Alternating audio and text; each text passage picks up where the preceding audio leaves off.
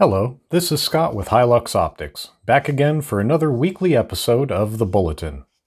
This week's episode is going to be a little different from normal. When I do research for episodes and articles, I like to dig into the original source material. Newspapers, journals, photographs, anything from the time period I happen to be looking into. Every so often, I'll come across an old article that seems far too interesting to just leave behind. I've gathered up a few segments here that never made it into a podcast episode, though they may at some point in the future. I hope you enjoy this rather unusual collection of stories, mostly from the 1800s. All of these articles are from way back in the day, so it only seems appropriate that I read them in an old-timey radio announcer voice. You've been warned. From a letter by British officer Joseph Graham in November of 1781, recounting a conversation with Daniel Morgan. I saw that they were led by an officer on a grey horse, a devilish brave fellow. So when we took the height a second time, says I to one of my best shots, says I, "You get up into that there tree, and single him out on the white horse." Dang it, 'twas no sooner said than done.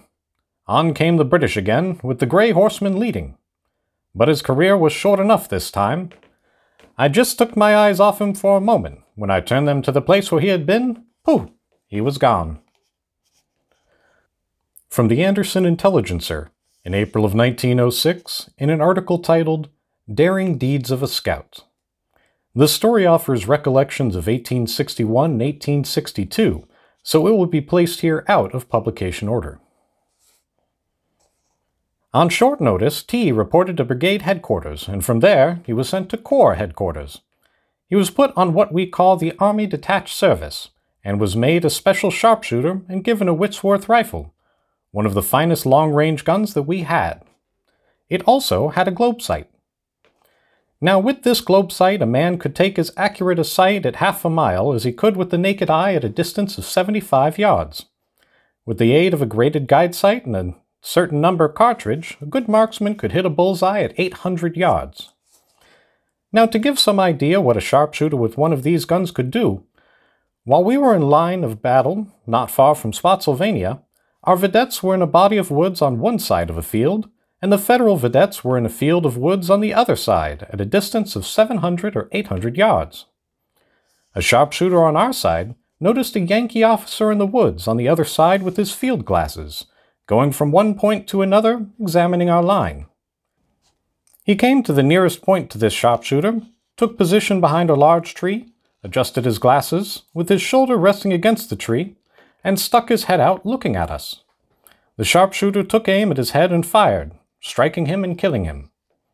Tom Paislinger, who was an independent scout in the Yankee lines, that night brought the news that one of our sharpshooters had killed General Sedgwick, a major general commanding a corps out in the vedette lines that evening.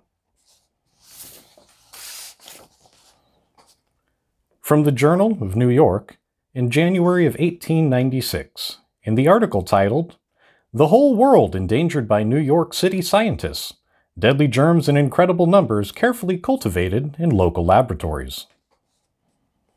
There might also be a section of sharpshooters who would try, when in action, to form a semicircle about the enemy. Each sharpshooter should be armed with a bacteria breech-loading rapid-fire rifle, each chamber of which should contain an explosive cartridge filled with a species of germ unlike the others.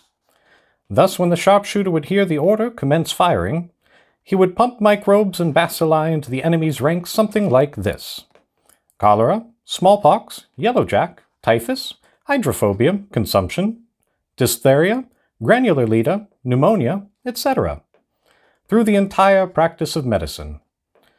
Of course, the bacteriological corps would have its bad features.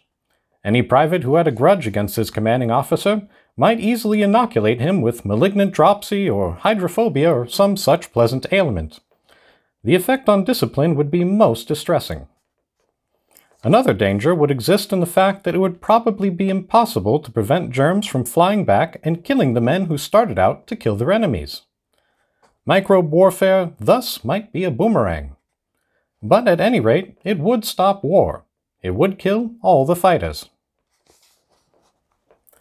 From the Morning Times, January 3, 1897, in an article titled, No Sea-Girt Team. The association has another object in view.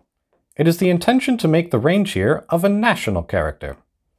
Congress will be asked this session to appropriate $5,000 to be expended under the direction of the National Rifle Association. It is to be used to encourage interstate rifle competition. It is agreed that in no other place in the country could a national range be so well established as here. With $5,000 to appear as prizes, it is thought that a number of teams from various states could be secured. The certainty of camp in June, too, makes it an impossibility for a brigade team to go to Sea-Girt. It could be sent, of course, but it would be by tight squeezing. From the Eola Register in March of 1899, in an article titled, A Thrilling Tale. I came near getting plugged that afternoon by a sharpshooter. I was looking over our works trying to locate a sharpshooter who had been giving us lots of trouble, when my companion hollered, "Duck!" And as quick as a flash I dropped my head down behind the wall when a bullet came over where my head had been and hit the ground just behind me. He had seen the flash and saved me. This segment is from the English Review, dated September of 1920, in an article titled, British Snipers, an account of the training and organization of snipers in the British armies in France. But we had no snipers, men specially selected and trained to find small and indistinct targets, to shoot at them on their own individual initiative and be sure to kill at the first shot. When both sides settled down to trench warfare, the Boche sniper showed the value of his special training. Often behind his trench line as well as in it, and from cunningly constructed and concealed posts, he kept a vigilant watch on our lines. He picked off sentries and observers, who carelessly or sometimes unavoidably exposed themselves. Many officers were picked off when carrying out the dangerous but essential duty of making a daylight reconnaissance, until at least the Boche sniper dominated our trenches in no man's land so effectively that it became urgently necessary to take steps to deal with him. At first, this form of warfare appealed most strongly to those battalions which possessed keen hunters among officers and men. That is why snipers were first organized most effectively in the Canadian and Highland regiments. And I'd like to finish up with another direct quote, as is tradition. This detailed less the duties and goings-on in the world of sharpshooters, but was of a more personal nature. From the Daily Union, in November of 1848, in advertisement. The Wagga sharpshooters respectfully announce that their first annual ball will be given at Oddfellows Hall on Monday evening, the 18th December. The company, in this their first effort, earnestly solicit the presence and cooperation of their friends and of the citizens generally, assuring them that no pains or expense shall be spared to make the entertainment in all respects agreeable, and such as to merit the commendation of the public. Tickets $1, admitting a gentleman and 2 ladies. A follow-up article sometime later states, The Wagga sharpshooters attracted to Oddfellows Hall, probably the largest assemblage of ladies and gentlemen that capacious saloon has ever contained on a similar occasion, not less than 800 persons being present. The estimation in which the sharpshooters are held by the residents of the Northern Liberties, where they were organized, was fully displayed by their attendance. So much so as to almost justify the remark that the ladies of the section were present en masse. On the whole, the company have just reason to be proud of the marked success. This is Scott with Hilux, signing off.